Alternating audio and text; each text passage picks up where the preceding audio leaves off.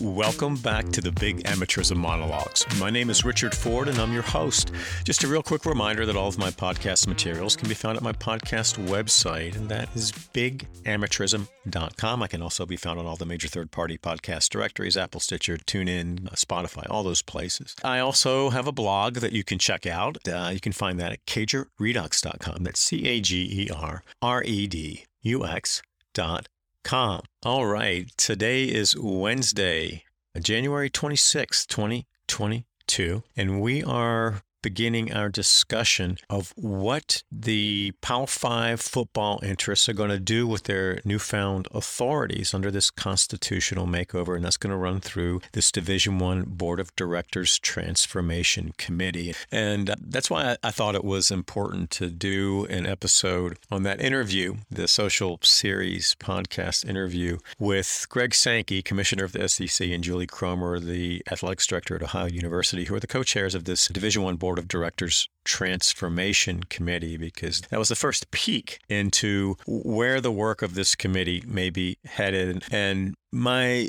intention going forward as we're analyzing this transformation committee is to put it into perspective historically through the lens of the aggregation of the powerful football interests. And that in many ways is going to be a history lesson. And it's really interesting, particularly when the powerful football interests start to reorganize the market after Board of Regents and they come together. And I talked about these hearings in 1997. There were a round of hearings in the Senate where the football interests were basically hauled before Congress to explain themselves. And there was this beginning of the aggregation of power for the haves, and then this battle by the have-nots to try to have a seat at the table. And that ran through antitrust concerns that were brought out in these 1997 hearings. I'm going to talk a lot about that. And then there were some more hearings in 2003 that went to the same issue. But it's important to understand that background, to understand the way that the big-time powerful football interests think about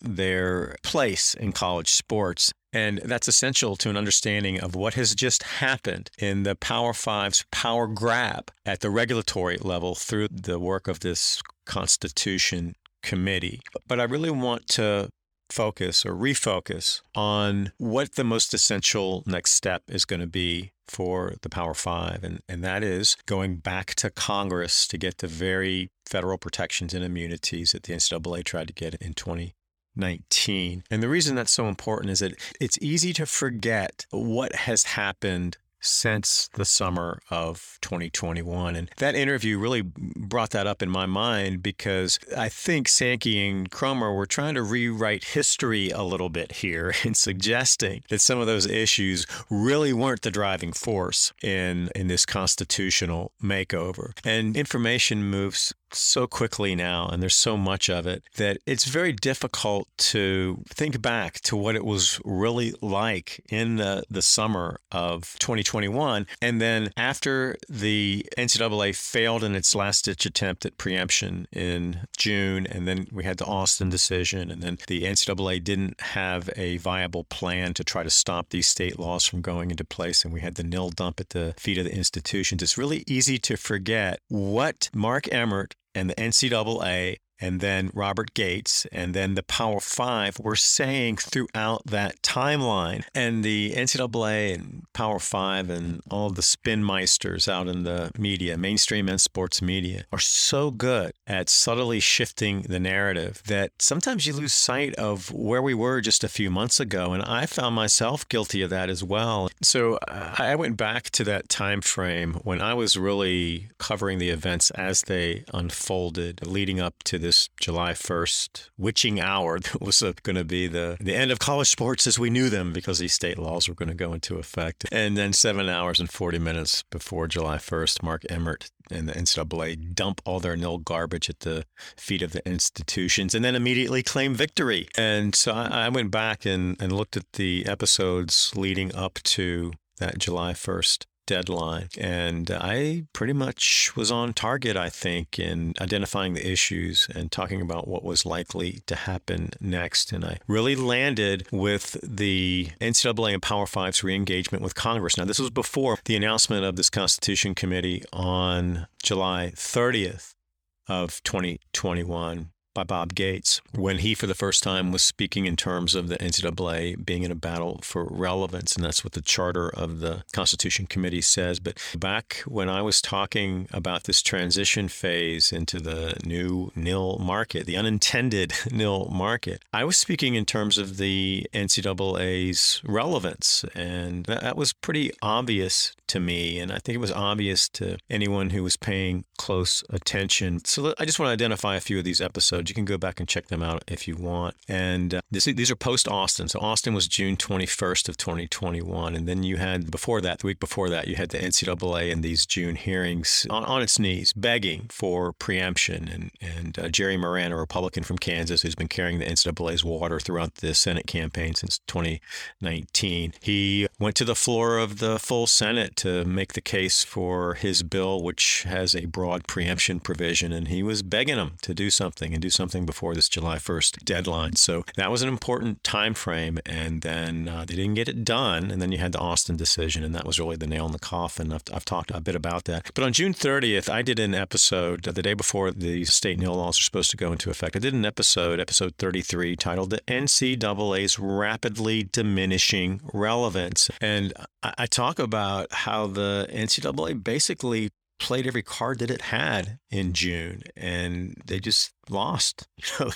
Their hand got it progressively bad over the course of that month, and by June 30th, they had nothing. They had absolutely nothing. And then on July 3rd, I did episode 34. Mark Emmert saves the day, because right after the NCAA caved on voluntary rulemaking and went with this interim policy, which did not change a single word of a single rule of NCAA legislation relating to name, image, and likeness, Mark Emmert goes out there and goes on a charm offensive on the dime of the NCAA national office to make it appear as if he saved the day. He came in at the last minute, and now these nil opportunities wouldn't exist but for Mark Emmert. And then I did an episode on July 7th, early after this failure in the Senate and after the Austin decision. It's episode 36, titled Are Power 5 Conferences Prepping for New and Improved Senate Campaign? And I started talking about how the NCAA and the Power 5 had no choice but to keep going back to Congress, because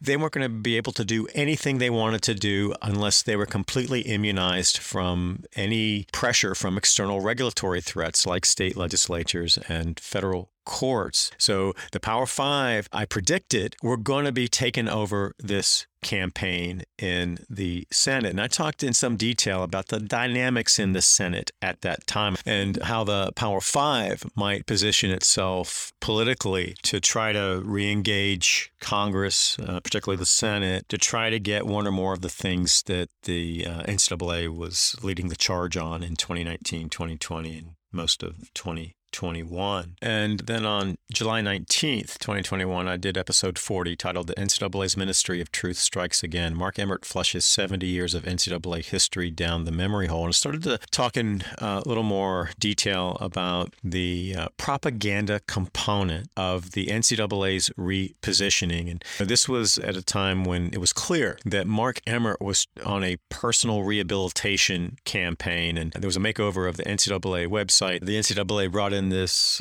sidearm sports outfit, which is a division of Learfield Sports, which is ubiquitous in sports marketing, and they do a lot of websites, and it was a much better website, I will say that. But Mark Emmert was everywhere. You couldn't go to a single page from the Gateway page, a link from the Gateway page, without seeing the same photo of Mark Emmert smiling, walking across the stage with a humble pose, but he's looking like he's doing the victory walk. They have abandoned that, and I think that was a failed effort by Emmert to try to make it look like he was the savior of college sports, and he's responsible for all these wonderful name, image, and likeness opportunities. And then something happened that people aren't even talking about anymore, but I think this was really important in this this crucial time frame between June 30th and July 30th, you had the SEC picking up Texas and Oklahoma and taking them from the Big 12, and that was a huge story there for a while. But I don't think that event was completely divorced from the events that played out soon thereafter, including on July 30th, the announcement by Bob Gates that he was heading up this Constitution Committee that was going to look at a complete overhaul of college sports. And what did that turn out to be? It turned out to be a Power 5 power play led by the SEC. So, I mean, there's some interesting dots to connect there. And Sankey was very cagey in how he characterized that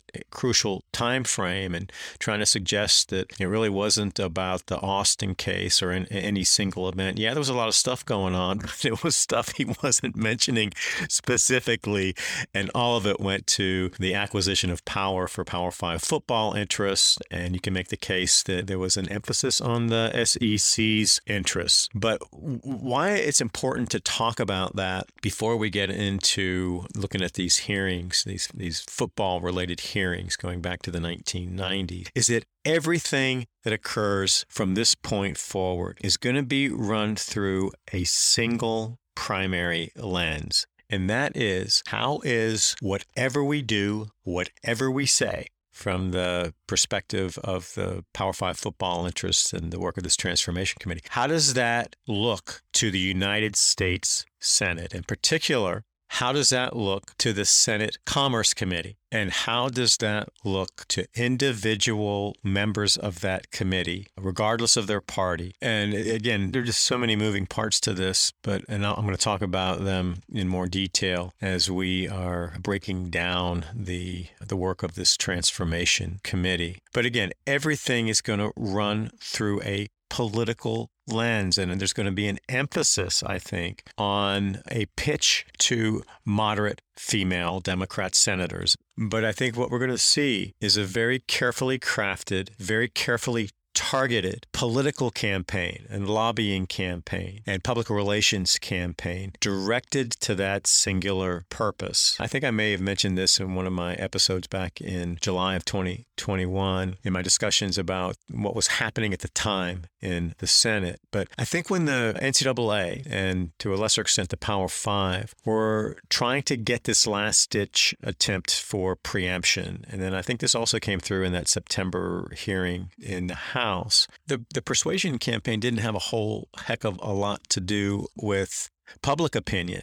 It was influencing the opinions of the individual senators. And while we're going to be getting these self-serving updates, no doubt, through the NCAA website on the work of the Transformation Committee, you can rest assured that the most important work is going on invisibly behind the scenes in closed-door meetings between the NCAA and Power 5 lobbyists and the individual senators on the Commerce Committee, and then maybe some more out in the General Senate membership that the Power 5 think they need in order to get what they want in terms of federal protections and immunities. I made the point when this Constitution Committee was formed and several times thereafter, but it's even more true now that we know that the Constitution has been ratified. We know that the Transformation Committee is driving the train and that it is a Power 5 football show. That the biggest challenge now for the in-system stakeholder beneficiaries is to restructure and rebrand their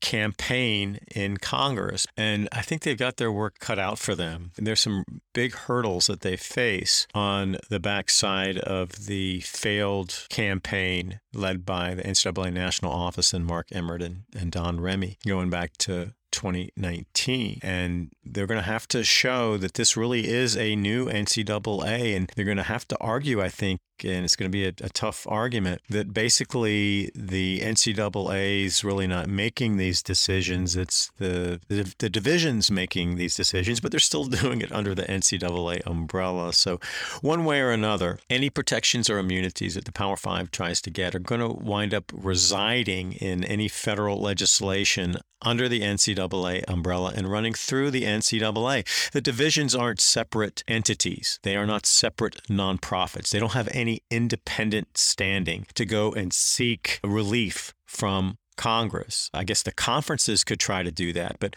that's not the way this power play was structured. It's a Power 5 power play, but it's being done under the NCAA umbrella through the divisional structure, and any federal congressional relief, the protections and immunities that would basically immunize the business model from external regulatory control or threat. Those things have to be owned by the NCAA. They can't be owned by the divisions. The NCAA is the institution. It's the legal entity, not the divisions. But the propaganda is really important here. And so what I want to stress as we're looking at the work of this transformation committee is that everything that's going to happen going forward is going to run through the political lens with a target audience, and those are United States senators on the Commerce Committee, particularly the female senators. And in these gloom and doom, fear-mongering scenarios that have been portrayed by the NCAA and Power 5 lobbyists, that if we don't get control of this marketplace through federal protections and immunities, then women and non-revenue athletes are going to be victims, and their participation opportunities are going to be at risk.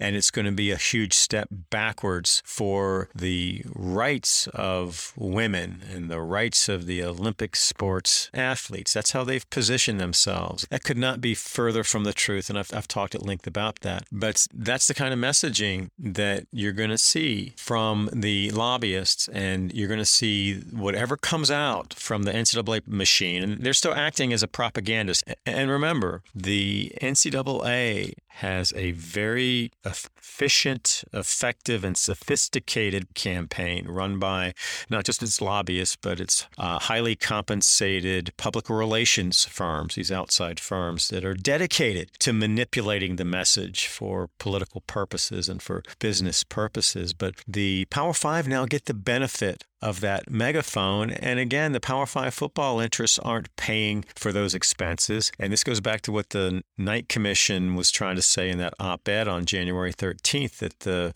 big-time football interests get a free ride because they don't use their football money to chip in for these association-wide expenses.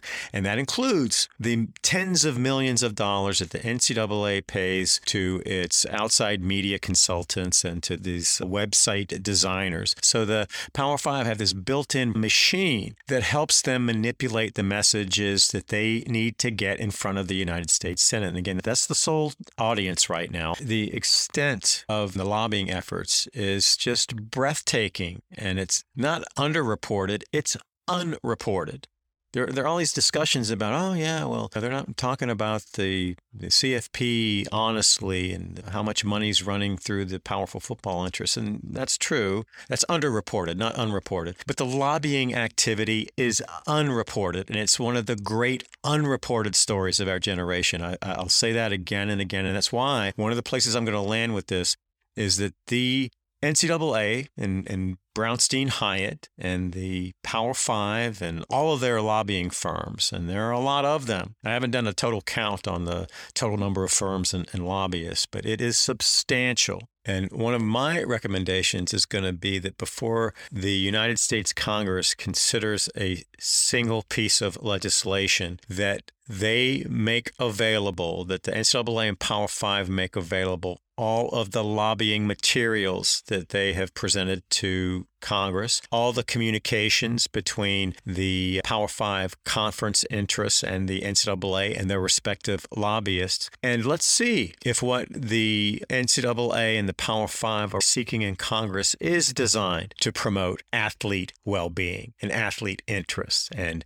nil compensation and all these smoke screens that they've put up, when lurking behind them, if you actually read the bills, is a power play of unprecedented proportions. And these quests for federal preemption and complete antitrust immunity and eliminating the possibility that athletes could be deemed employees, all in one fell swoop. And there hasn't been an honest discussion about that. But what's happening right now through the propaganda machine, the NCAA, that the Power 5 is now going to be the primary beneficiary of, is really interesting. I picked up on that shift in messaging back in late June. It started initially, as I mentioned earlier, with Mark Emmert trying to use the NCAA outlet and its media center to try to rehabilitate his image. And I did screenshots of some of all of the things that the NCAA prioritized since that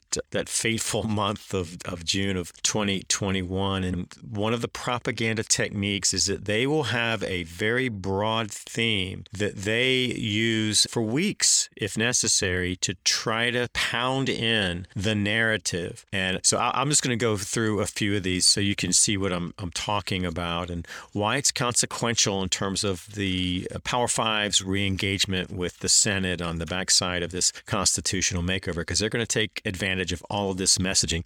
These are not just random pieces of information that the NCAA just puts on its website because it happens to be the issue of the day. This is a carefully manicured campaign designed to create an impression about the institutions and their motivations that is completely at odds with reality. And that's why you do it. That's why you hire lobbyists. That's why you hire the best public relations firms in Washington, D.C. That's why you hire the best lawyers on the planet. You hire those people for a purpose.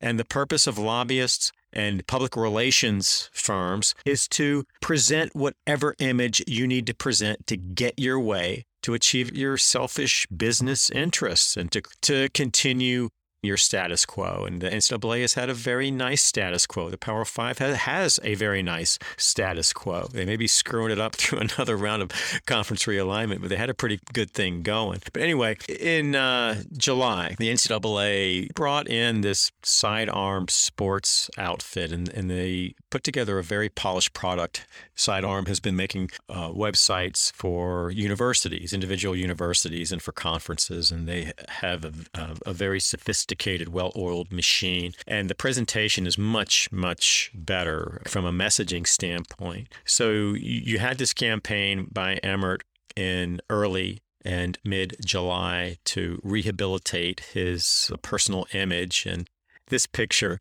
of Emmert is vaccinating. And I talked about this in one of my episodes. It is just staged to try to convey messages that suggest that Emmert is a trustworthy guy. And the colors that they use are specifically selected to elicit trust and reliability. And Emmert is just looking like he is the humble, happy servant doing the righteous work on behalf of student athletes. And this picture, when it came out, it was on every single link in the NCAA website. You couldn't go to any portion of that website without seeing this photo. I really went after Emmert on this. It was just so obvious, and it was really comical almost. And then at or about the same time, we had the NCAA just going crazy with the propaganda on the Summer Olympic Games, the games in Tokyo.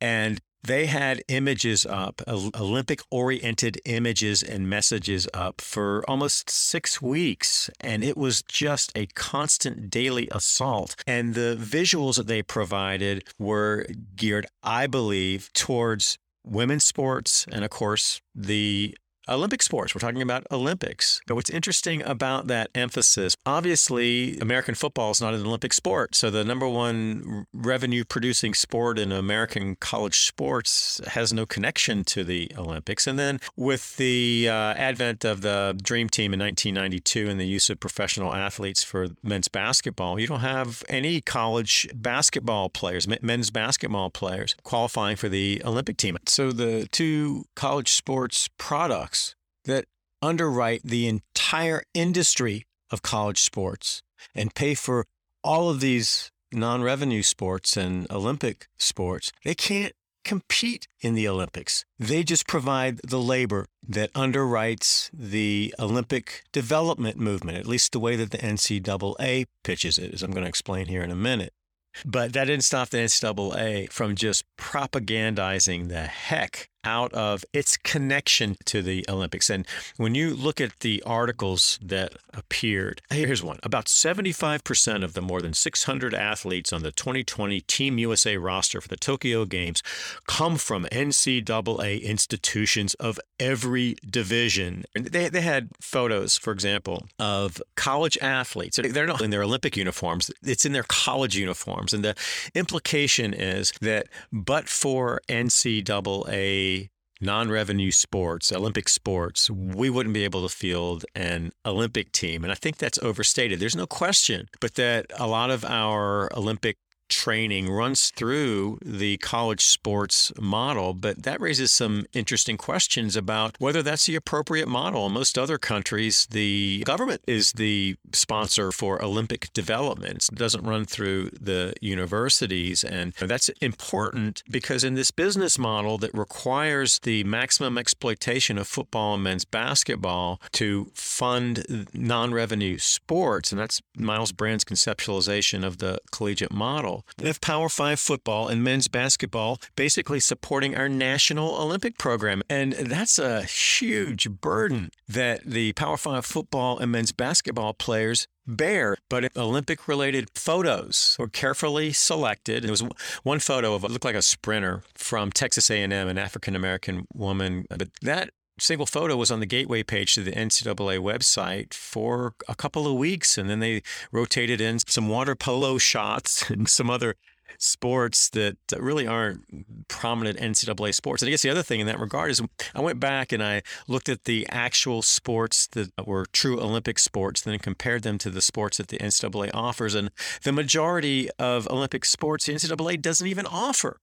And a disproportionate number under this quote-unquote athletics category, which is really track and field. You have big numbers there, but in a lot of these other sports, admittedly have smaller rosters for those sports, but a lot of those sports have absolutely nothing to do with the NCAA because the NCAA doesn't sponsor those sports. And you sure as hell aren't going to read on the NCAA website that all of these Olympic sport initiatives through NCAA member institutions are underwritten by the labors of Power 5 football and Power 5 men's basketball players. And that's not a convenient narrative for the NCAA because it focuses on the true inequities in the system. And it also doesn't allow the NCAA to claim sole credit for the Olympic development program. And there's obviously a racial issue here as well, because the overwhelming majority of Olympic sport athletes are white, and the overwhelming majority of the high-value revenue-producing athletes in Power 5 football and Power 5 men's basketball are black. So not only are they underwriting the entire college business model, they're underwriting Olympic opportunities for these athletes, and even for some of the sports that the NCAA does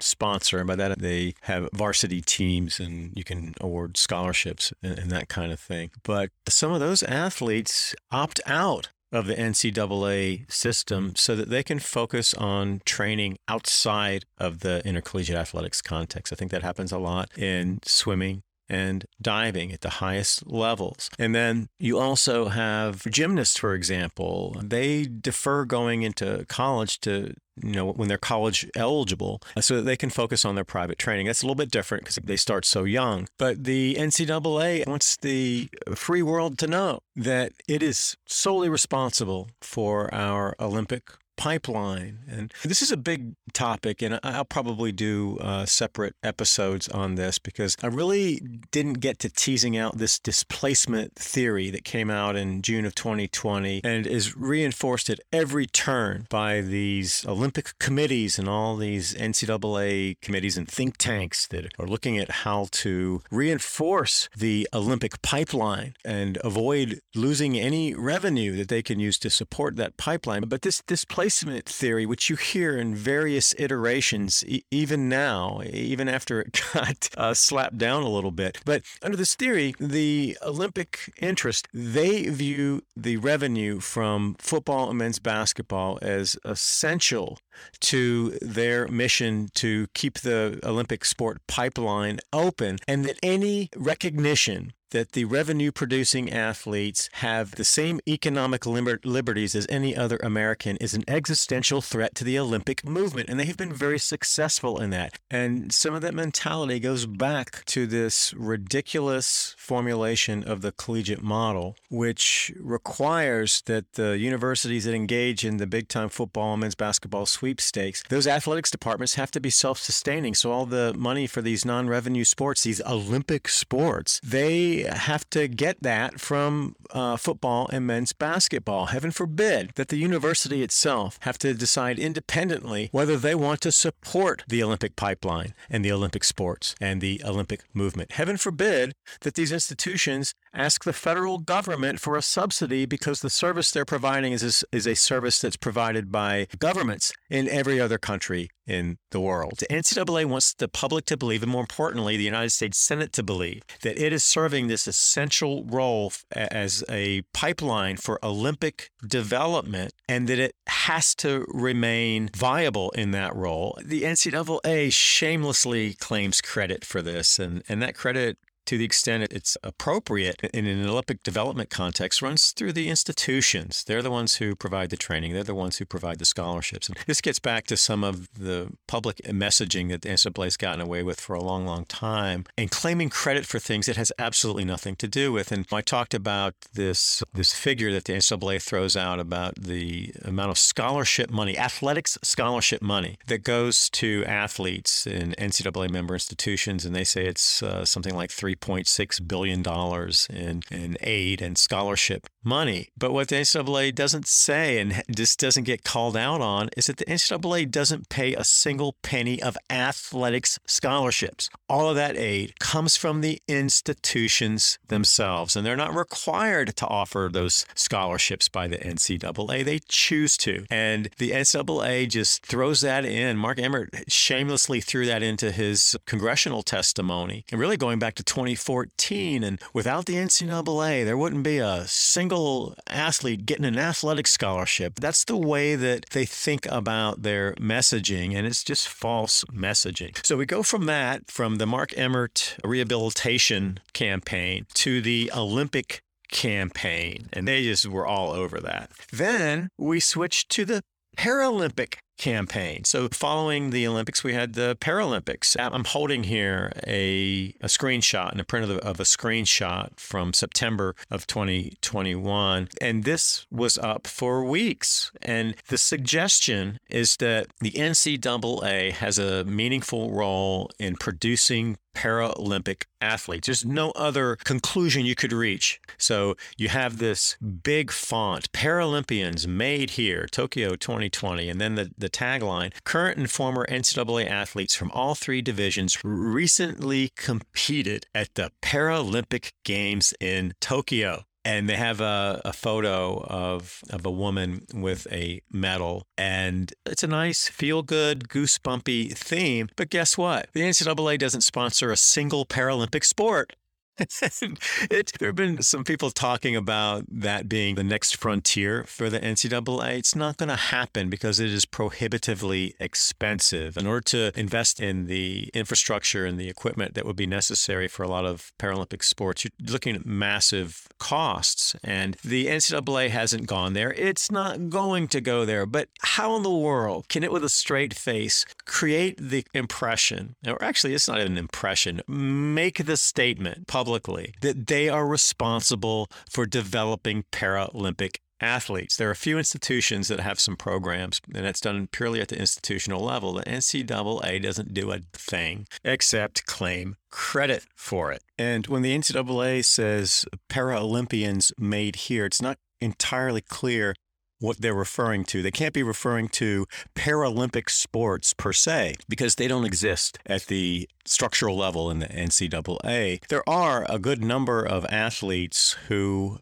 play on a regular varsity sport that's recognized by the NCAA, who also can qualify for the Paralympics, and the NCAA puts a list of all these athletes on its website. But conflating that with an actual Paralympic program is simply misleading, in my judgment. Let's see, what's next? The Olympics, the regular Olympics and the Paralympics, that covered, I don't know, it seemed like it was 6 weeks at least. Then we transition into a patriotic tribute. This was about a week-long campaign. It was titled Flags for the Fallen, and this happened to coincide with the NCAA really putting Gates out there, and there were some puff pieces, and I have this screenshot. I think this is from September 15th of 2021. This all comes from the Gateway page. When you click on NCAA.com, boom, there you are, and it just, boom, it jumps off the screen, and it's big and it's bold, and it's right there. But it's Flags for the Fallen, and it says, massive stars and stripes have been displayed at Division II championships for the past 5 years, including the 20th anniversary of 9/11 on Saturday. So this was a 9/11 tribute, and that's a great thing. That's a wonderful thing. But the image is a big American flag, and just beneath that, you have a picture of Robert Gates with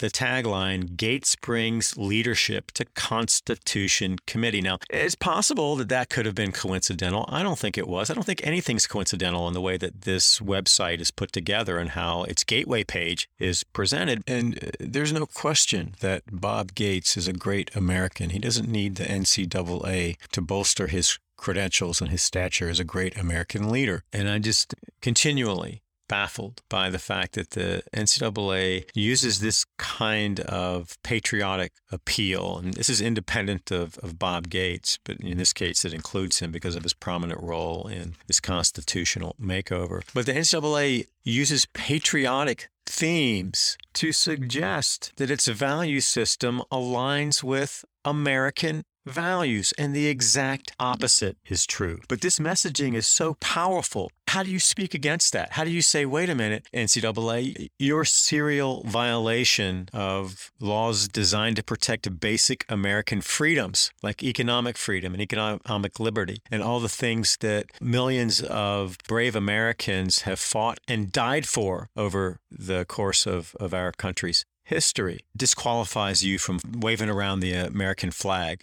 as if your values are aligned with American values. They are not. And then using this kind of disingenuous messaging as part of your strategy to go to the United States Congress to try to get federal protections and immunities that would make the injustices in your business model a matter of federal law is just unacceptable. And they're doing it. They're doing it, and they're getting away with it. And then we're transitioning into the more detailed work of this Constitution Committee and into November when they released that first draft. And I have this screenshot. I talked about this in some of my earlier episodes, but that draft came out with this Gateway page photo that it's a Mount Rushmore-like photo of the 3 student athletes who served on the Constitution Committee, and the Gateway title in big bold letters, Voices for Change, Student Athletes. And then they identify the 3 athletes. There are 2 women, one from Division II, one from Division III, and 1 man from Division I. And again, I've talked a little bit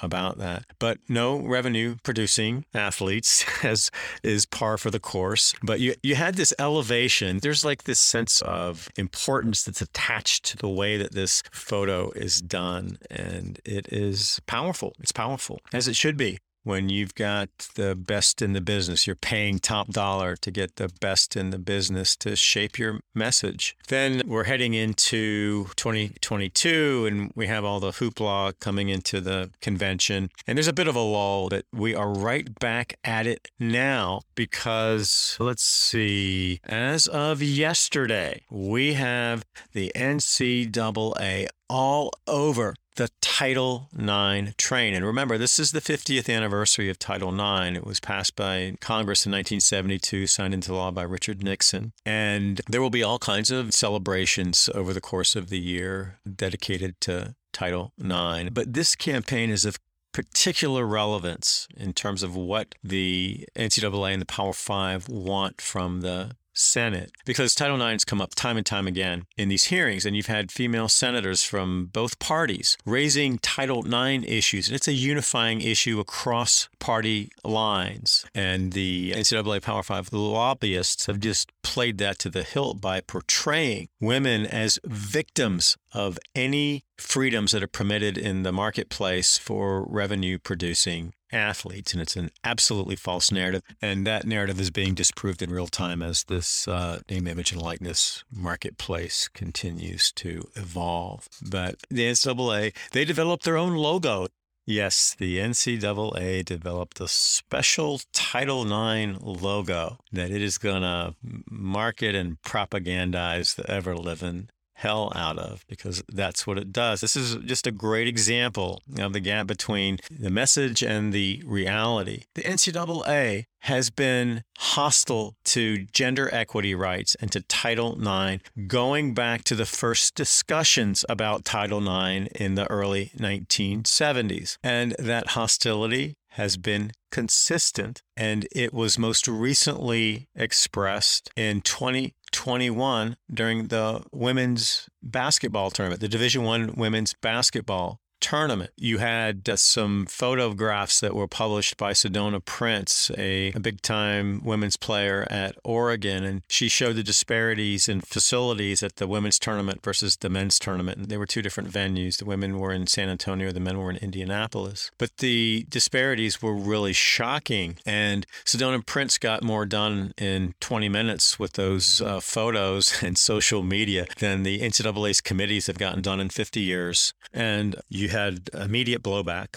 and the NCAA did what it does best. It retreated into its inner sanctum to figure out how it was going to respond to this from a public relations standpoint. Because remember, the NCAA has been trying to sell to the United States Senate that this is all about gender equity. This is all about Title IX. And this was not a convenient narrative for them. But it was an honest one. So they decide they're going to have an external review that they're going to control. They hire the Kaplan firm to come in and do a gender equity review. And I did an episode on this Kaplan report, the Phase 1 report that really went to the Division I basketball tournament issues. And then Kaplan was going to do a Phase 2 report that dealt with other sports and other divisions. And I really haven't paid that much attention to the Phase 2 report. I read the Phase 1 report with some care and did that in preparation for my episode on that report. And I'd planned to do additional episodes to really break the report down. And I'm not sure if I'm going to do that now, because I just think that that report, like so many other gender equity initiatives that the NCAA uses for public relations purposes, has just faded into obscurity. And I'm going to talk a little bit more in a minute here about this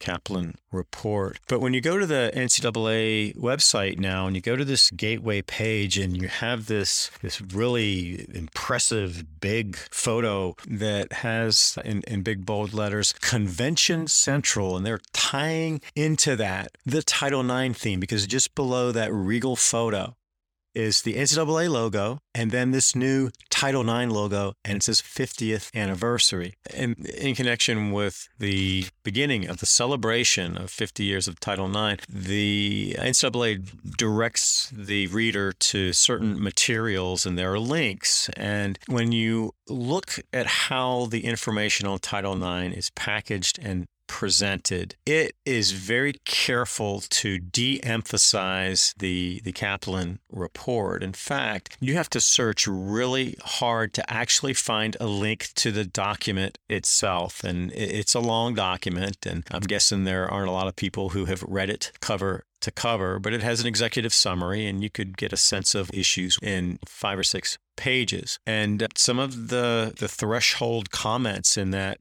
report were not super flattering for the NCAA when it came to Title IX and its historical relationship to Title IX. So I just thought it was really interesting that it was so difficult to access that report. And I actually had to do it through a link that it's on the gateway page, but it says Gender Equity Updates, and there's nothing specific about the Kaplan report. And when you go to that link, you have to go to what's the equivalent of a website footnote to try to find a link to the actual report. But there was an article with a link from the Gateway page today that's titled, NCAA Staff Provides Updates on Gender Equity Reforms for Championships. Now, that is the direct product of the Kaplan report. So you would expect that in a discussion about these reforms that were recommended by the very firm that the NCAA hired and paid to conduct an external gender equity review would be easily accessible in this article. But in fact, not only is there no link to the Kaplan report, you read this article and you wouldn't know the specific source of these recommendations. Let me just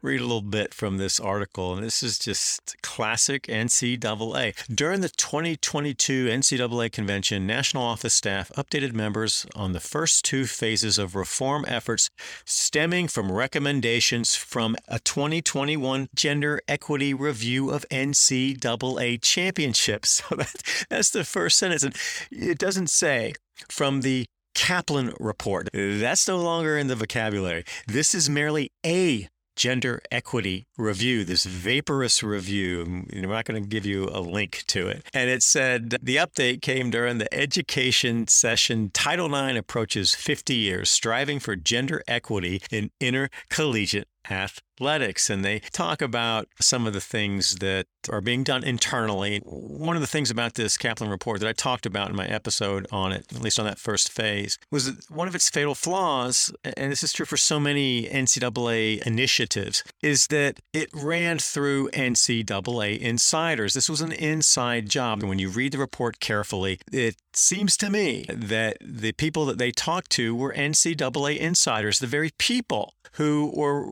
responsible for creating the mess in the first place. And then there was no recommendation that there be any external accountability for the NCAA. And I've talked about this before. The NCAA can't be held responsible for Title IX violations because it doesn't move federal money. It doesn't have that relationship with the federal money or with the institutions or with the individual athletes. And the United States Supreme Court held so in 1999 in the Smith case. So there's no meaningful accountability there. But all these recommendations were left to the NCAA to adopt on their own. And we're just back to the same problem that we've had with the regulation of college sports, going back really to the founding of the NCAA, and it's been based on trust, and trust that the NCAA is going to self-regulate in an intelligent way, and it's going to do it in a way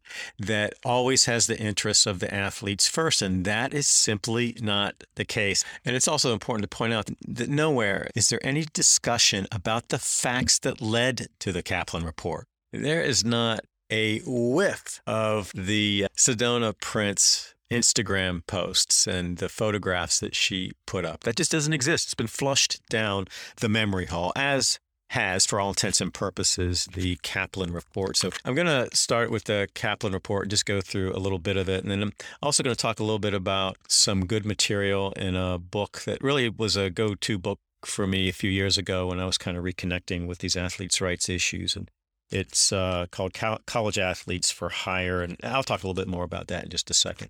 But this gender equity review, this Kaplan review, this thing is over 100 pages. And then there's a companion report of similar size that really just goes to financial data and market data. And it makes the case that women's basketball could be a much more valuable product than it has been because the NCAA hasn't really promoted it. And I agree with that. I think that there's a lot of untapped potential at the marketing level, at the product level for women's college basketball that simply hasn't been realized. But in the very beginning of this Kaplan report, they lay the foundation for the report and its very purpose. And in the executive summary, in the very first sentence, they go right to the heart of the problem. And they say, on the night of March 18th, 2021, University of Oregon basketball player Sedona Prince posted a video on social media contrasting the spacious room full of assorted barbells and other weightlifting equipment provided to the men's NCAA basketball championship participants with the small single tower of hand weights provided to the women's NCAA championship participants at the start of the NCAA Division I men's and women's basketball tournaments.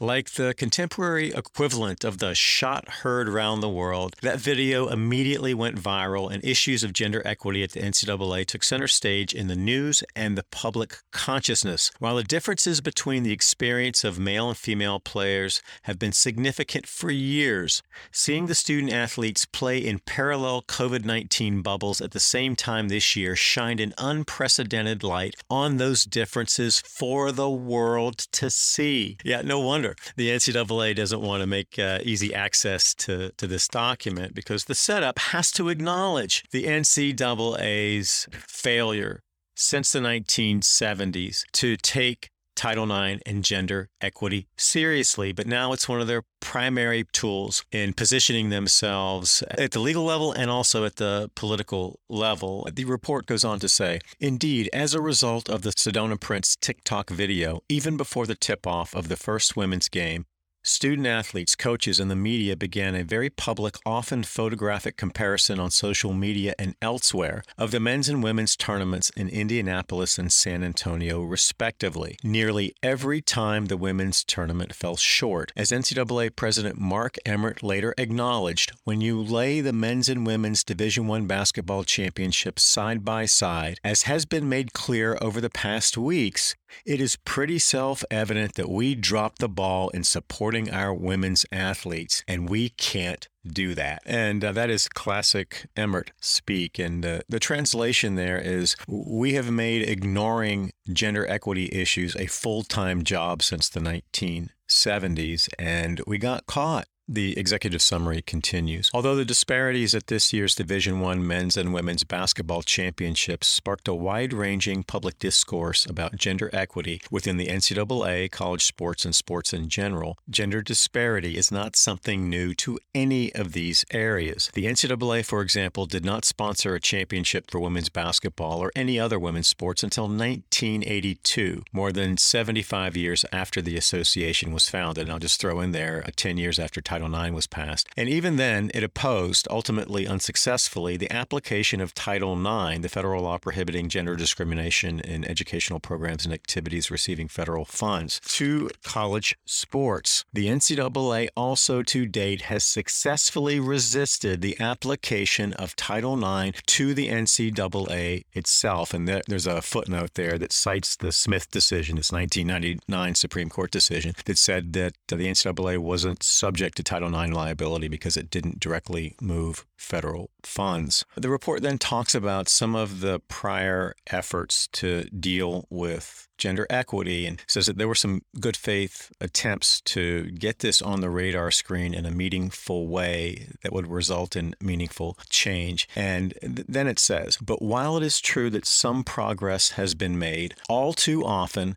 the proposed reforms that came out of these efforts ended up doing no more than sitting on a shelf. With respect to women's basketball, the NCAA has not lived up to its stated commitment to, quote, diversity, inclusion, and gender equity among its student athletes, coaches, and administrators, end quote. And then the report talks about the importance that the NCAA puts on the March Madness contract for Division I men's basketball, and that women's basketball has been subordinated to that contract. And there's no question about that. But the report doesn't really talk about the importance of that money to the business model and the fact that it subsidizes all the association-wide expenses, some of the things that the Knight Commission talked about in that January 13th op-ed article in USA Today. So the report really keeps its analysis between the lines and looks at just the relationship between the men's and women's basketball products. But it closes out that paragraph with a really important statement. It says, at the same time, the NCAA does not have structures or systems in place to identify, prevent, or address those inequities.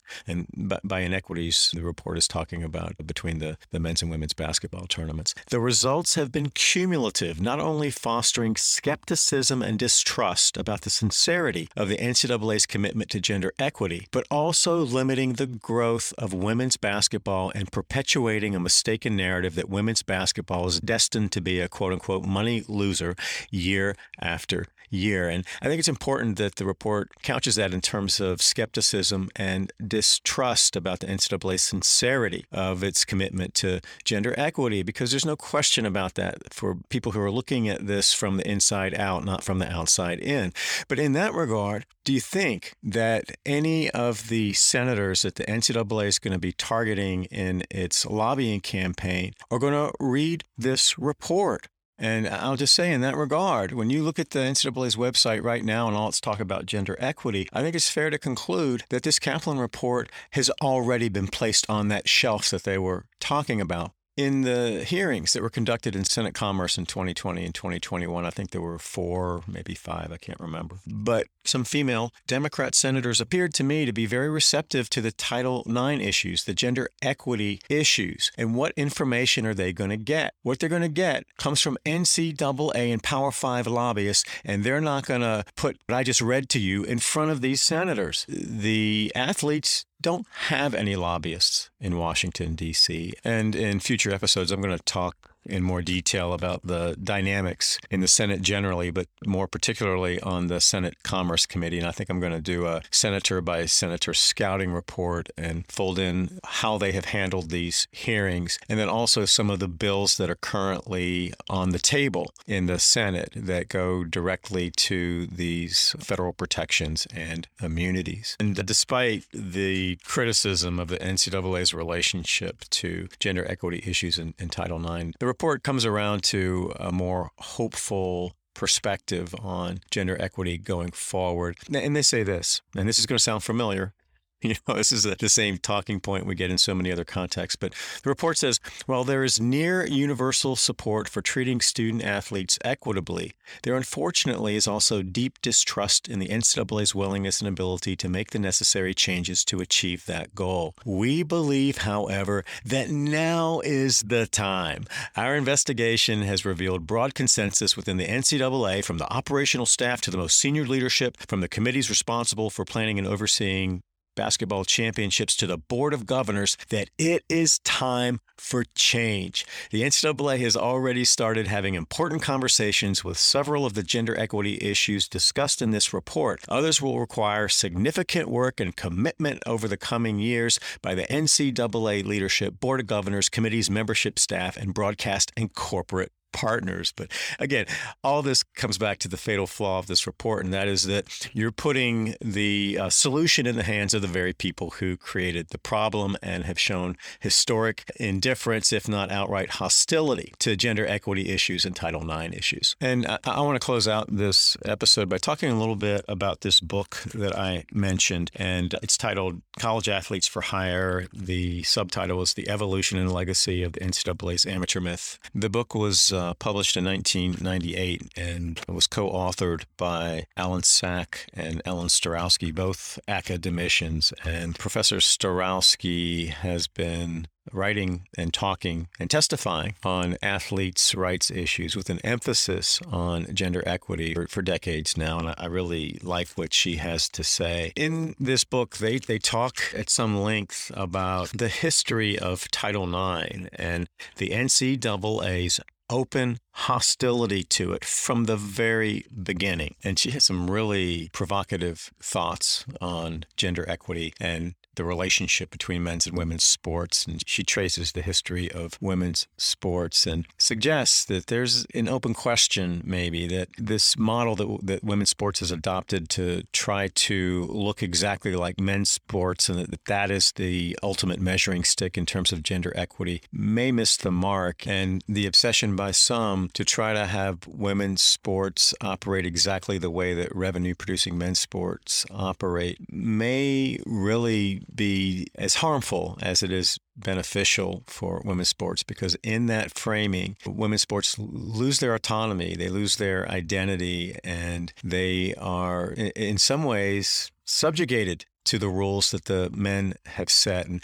I think that played out in a very subtle way in discussions after this Kaplan gender equity report about whether the men's and women's Final Fours should be essentially combined and played at the same venue to try to raise the exposure and profile of the women's tournament. And in response to that, some very powerful and successful women's coaches and athletics administrators weren't sure that was the best thing for women's basketball. And I think that tapped into what Starowski identifies in her book, that there's this struggle, I think, between equity, however you define it under Title IX, yet the preservation of autonomy, and that those two things might be in some tension. And that's something I may talk about in another episode when I get a little more into some of the gender equity issues that have shaped the way that people think about college sports in the 21st century. And I'm doing that now in the limited context of the NCAA and Power Five's campaign in the Senate, and it's relevant there right now. But zooming out and looking at this structurally and from a values-based standpoint, I think what Starowski identified there is really interesting. I just find it fascinating.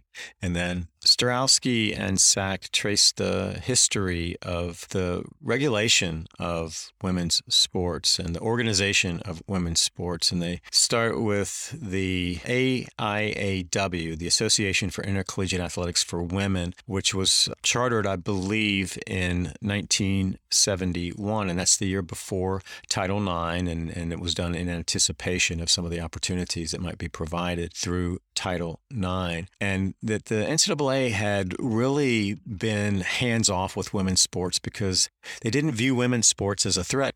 And remember, before Title IX, the NCAA didn't sponsor any women's sports. It was a boys' club. And then Title IX comes along, and that milestone event had people at the NCAA all of a sudden paying attention, and they were anxious about the impact of Title IX on the boys' club and the revenue streams. And early on, remember, there was a phase-in period for Title IX. I think that it was passed in 72, and I think it wasn't fully effective until 1978. So there was a lot of positioning and a lot of wrangling there. And in a chapter 7, titled Athletic Scholarships for Women, there's a section titled Partner or Predator, the NCAA's Transformation to Co-Ed. And they talk about how the NCAA's views changed as we headed into the Title IX era. And then the next section after that is the NCAA's opposition to Title IX. But Starowski and Sack talk about two amendments to Title IX that were offered by two of the most powerful senators in the Senate at the time. The first was from Senator John Tower, who was from Texas, a Republican from Texas. And his bill would have completely, not his bill, his amendment to Title IX would have completely removed intercollegiate athletics from the scope and jurisdiction of Title IX. That failed. After that, powerful New York Senator Jacob Javits, also a Republican, introduced an amendment that would have allowed programs within a university to exempt themselves from the scope of Title IX if they did not receive federal money. And the thinking there was that if a big-time football program funded that program with private funds and didn't receive any federal money to operate that program, then it would be exempt from Title IX. And Starowski and Sack also point out that these very powerful football interests also engaged the White House in 1975, and Gerald Ford was the president. He played football at Michigan, I believe. He was a big college football guy, and he got involved behind the scenes at the administrative level to try to promote the interests of the powerful football schools and conferences. And the Javits Amendment was ultimately unsuccessful. And then in the 1980s, there was a litigation pathway that was engineered by the NCAA through a small school that had received very little federal money to try to get the Javits program-specific exemptions done through a legal ruling. And the U.S. Supreme Court actually provided that relief. And then a couple of years later, Congress came in and closed that loophole and said, no, there are no program exemptions. This is going to apply to the school as a school. But that amendment to Title IX wasn't put into place until 1987. And between 1987 and the present, the NCAA has done what it does best. It forms committees and it has task forces, and it formed this gender equity task force in 1992 that was supposed to really shine a light on gender-based discrepancies and inequities in college sports, and it was going to make transformative change, and it did nothing of value. And when the Power Five go back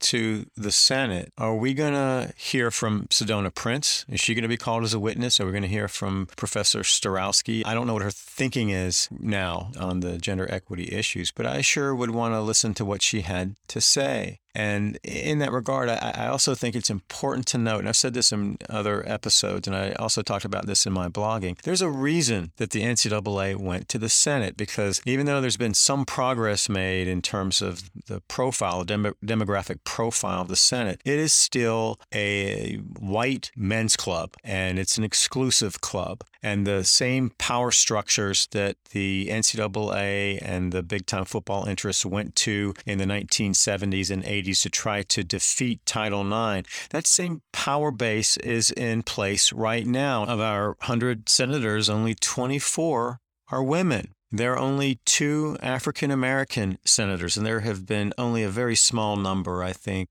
maybe 10, 12, over the history of the Senate. And just as the powerful football interest efforts in the 1970s and 80s to beat back Title IX, the campaign today to eliminate external regulatory threats run through Republican senators. And that is important because this debate in Congress, particularly in the Senate, has become a partisan debate like so many other issues. And if you are a Democrat, you are open to listening to arguments that promote athletes' rights and welfare. And if you're a Republican, you're NCAA Power 5 all the way, right down the line. In a Republican-controlled Senate in 2019 to 2021, when the NCAA and Power 5 were laying the foundation for their congressional campaign, it all ran through Republican senators like Jerry Moran of Kansas and Marco Rubio of Florida and Roger Wicker of Mississippi and Lindsey Graham of South Carolina, Lamar Alexander of Tennessee, and Ted Cruz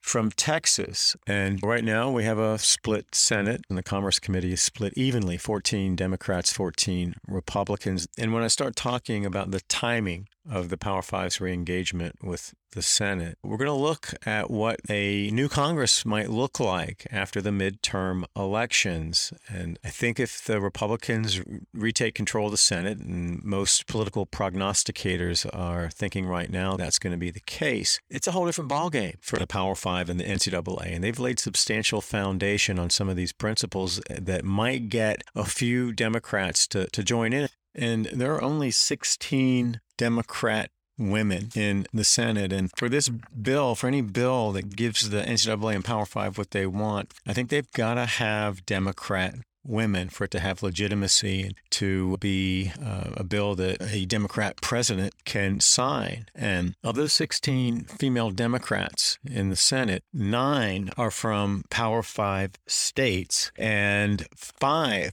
of those women sit on the Senate Commerce Committee, which has frontline jurisdiction over sports issues. I'll just go through the list. You have Kirsten Sinema from Arizona, Tammy Duckworth from Illinois, Amy Klobuchar from Minnesota, Maria Cantwell from Washington, and Tammy Baldwin from Tennessee. So if I'm running the chessboard from a purely political strategy standpoint, and you're furthering the interests of the Power Five and the NCAA, those 5 senators are really your short list, and you really want to work those senators. And the winning argument there is gender equity. And again, I'm going to talk all about that when we come to it. But I really think it's important to get on the table now, as the work of this transformation committee is going to play out, that all of this ultimately runs through a political lens, because the Power Five, just like the NCAA, can't get what it really wants in terms of control of the regulatory market without a bill from Congress that grants them these federal protections and immunities. And I think it's important to keep a sharp eye on what the message is and who's conveying it and how it is